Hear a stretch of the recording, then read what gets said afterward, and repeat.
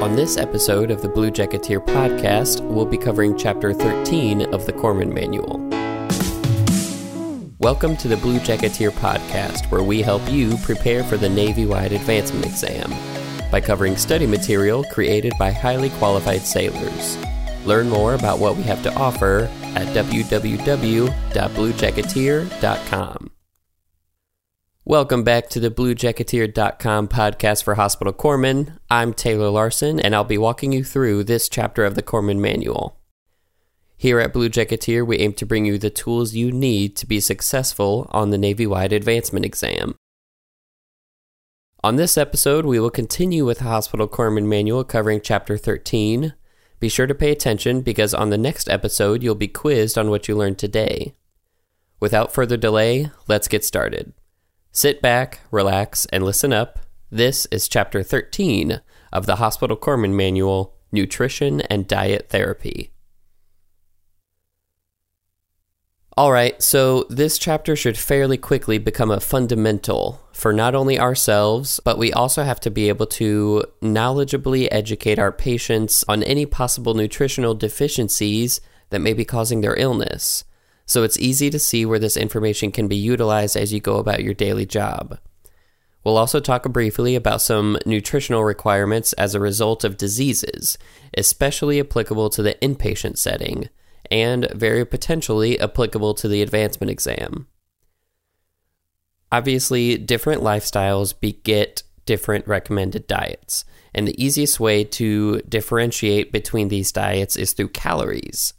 There's a handy chart on page 13, Tac 2 of your Corpsman Manual with some suggestions for sedentary, moderately active, and very active lifestyles. But basically know, as the activity level goes up, the recommended caloric intake also increases. Unhealthy lifestyles and obesities are a few fights that the Navy will always be fighting. Being unfit can easily affect mission readiness, so we have the OpNav Instruction 6110.1 series, the Physical Readiness Program, as a tool to help combat this and educate our sailors on how they should be taking care of their body.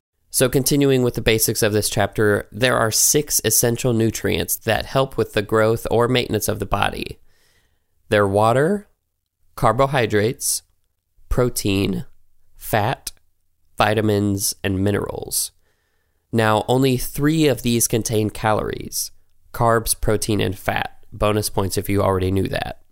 Carbs contain 4 calories per gram. Protein also has 4, and fat has 9 calories per gram. So again, carbs, protein, fat, 4, 4, 9. So of the 6, water is the most important nutrient. Hydrate or die, right? A person can only survive without water for an average of 3 days. A male should have about 3.7 liters of water daily, while a female should have 2.7. Easy test questions. This, of course, can change by a few liters per day, anywhere from 2.5 to 4.5, based on obvious things like sweat loss, temperature, and activity level. So, noting how infamous we are for quote-unquote water and Motrin, I don't think we need to continue discussing the former. So moving on, we have carbohydrates. The main role of these guys is to provide energy to the cells of the body. Pretty important role.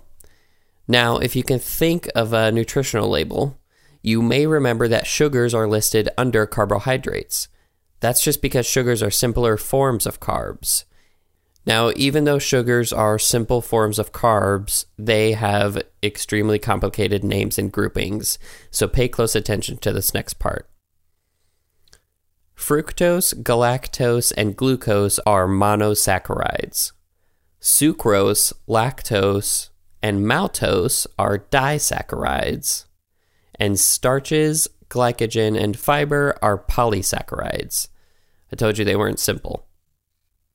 This next area is where, in the textbook, it gets really into some diet recommendations. For instance, carbs should consist between 40 and 60% of a healthy person's caloric intake, and fiber intake amounts should be 25 grams for women and 37 grams for men. Protein is a little more complicated since the recommended amount of protein for all adults, there's a little bit of math here, is 0.8 grams per kilogram of body weight per day. This can vary a bit with some diets, but the 0.8 grams bit is too easy of a potential test question for us to pass over. Fats are our next focus, and I'd like to first point out the 4 fat-soluble vitamins. The mnemonic for this is ADEK, which is simply vitamins A, D, E, and K.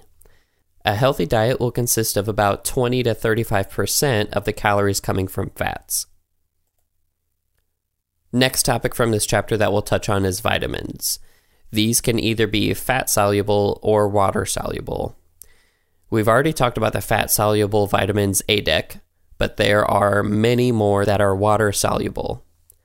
Some of these are vitamin C, B6, B12, thiamine, riboflavin, and niacin, to name a few. There are recommended values of each, of course, and a handy table on page 13 Tech 8 and 13 Tech 9 has all the information for each vitamin, including roles, deficiency results, and toxicity information. There are a lot of potential test questions within that 2-page table, so I highly recommend that you browse through it, print it out, maybe even put it in your workspace or somewhere in your house that you can regularly see it. Maybe even try to memorize a few fields per day if that works for you. So earlier we reviewed some of the diet recommendations for carbs, fiber, protein, and fats. But now we're going to talk about the actual types of diets. First, there are a lot of diets that a person can be put on, but some of the most common that actually help treat a disease are named in a way that show what the diet is indicated for. For instance, low sodium and low cholesterol diets have restricted levels of sodium and cholesterol, respectively. For the rest of the diets, I'm going to breeze through their names and some common test questions that can come with them. So if you're driving, just pay attention. But if you can, grab a notepad and take notes. This is also going to be the last section of the chapter, and it's already a short podcast, so bear with me and we'll finish up shortly. Clear liquid diets are the most common, but not nutritionally complete. A patient that's typically on a clear liquid diet can only be on the diet for 2 to 3 days. They'll need some sort of nutritional supplement for any longer than that. A full liquid diet is a step between clear liquid and regular diets. Again, though, no more than 2 to 3 days. A dental liquid diet is for a patient whose jaw is wired. A soft or bland diet is given when things like crispy or crunchy foods can injure their GI tract. These patients are extremely sensitive. This is most often given to some post-operative patients and patients with bad gastroesophageal reflux disease, or GERD. A pureed diet is just another texture modification like the soft or bland diet, but this one consists of a regular diet. However, this diet is naturally lower in fiber, so you'll really have to keep an eye on the frequency of your patient's bowel movements. A high-calorie or high-protein diet has lots of indications, including trauma, being underweight, burns, wound healing, or even after some surgeries. A calorie-restricted diet is for slow weight loss, and it should never be any lower than about 1,200 calories. A protein-restricted diet is for patients with a renal disease or hepatic disease, and typically has around 60 grams of protein per day. All right, look at that. We are right at about 10 minutes, so this is going to conclude our lesson for Chapter 13 of the Corpsman Manual. I hope that you are not only able to learn something, but also apply some of the information in this chapter to your daily duties. Remember, at Blue Jacketeer, we bring you the very best in advancement exam preparation. Don't forget to listen to the audio quiz for this lesson. Also, make sure to look for our next lesson, where we'll be covering Chapter 14 of the Hospital Corpsman Manual. As always, I'm Taylor Larson, reminding you to stay Navy and always keep working for that next rank. Thank you.